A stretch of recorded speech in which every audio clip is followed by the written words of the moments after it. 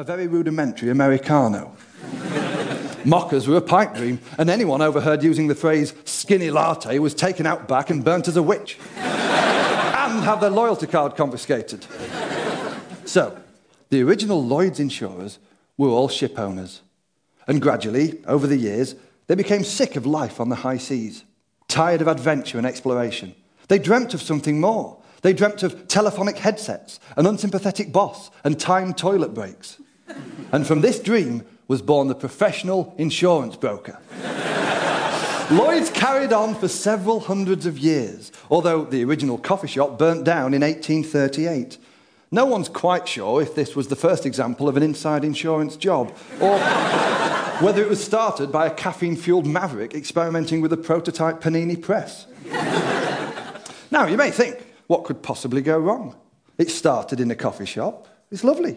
But remember, a lot of bad things started in coffee shops, like that episode of Friends where they all went to England.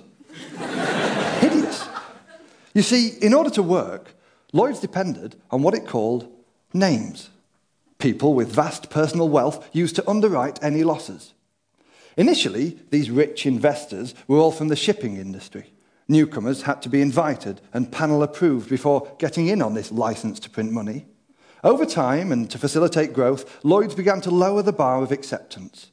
First, allowing investors from non-related markets, then non-British citizens. Finally, in a move that shook Lloyd's to the core, they allowed women. This was 1968. Long after they got the vote, but well before 1998, when the first woman entered the members' pavilion at Lord's. They'd actually been allowed in for years, but were kept out by the very real threat of bumping into Jeff Boycott. For a long time, the Lloyd system worked very well. But a problem was growing in the shape of asbestosis. Then came Piper Alpha, the Exxon Valdez, the 1987 hurricane, and suddenly, certain names were liable for billions of pounds. As the Lloyd's market began to enter a phase known in insurance as Excrement Creek,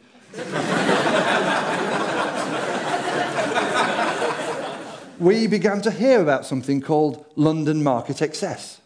It turns out that to cover their losses, some Lloyd's underwriters had started to reinsure their liabilities with each other. So when one guy made a loss, he'd make a claim from the guy next door, who'd then make a claim from the guy next door, and so on, basically, until the music stopped and everyone ended up in trouble. The result was a spiral of loss that ripped its way through the entire market.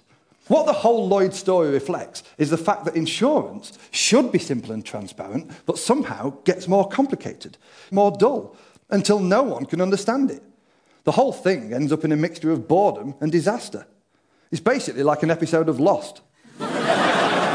We all have stories about our lives being made more awkward by needlessly complicated insurance. For example, I went on a skiing holiday to the Alps with a couple of mates. Now, as a bloke from Sheffield, this is a bit like me buying a cravat with the words class traitor embroidered on it. I say skiing holiday, it was more like a week of falling on your arse with a nice view.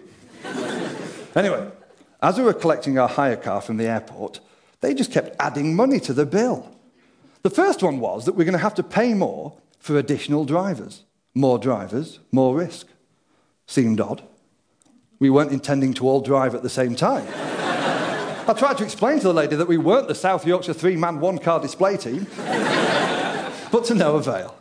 Plus, you'd be mad to drive without these, the woman said, as she clattered a set of snow chains onto the desk and another €50 onto our bill. Fair enough. I mean, we needed snow chains, but it was more money. And then, with a casual air that was completely at odds with her devastating words, she said, "Oh, and by the way, your insurance excess is €2,000. Almost an afterthought.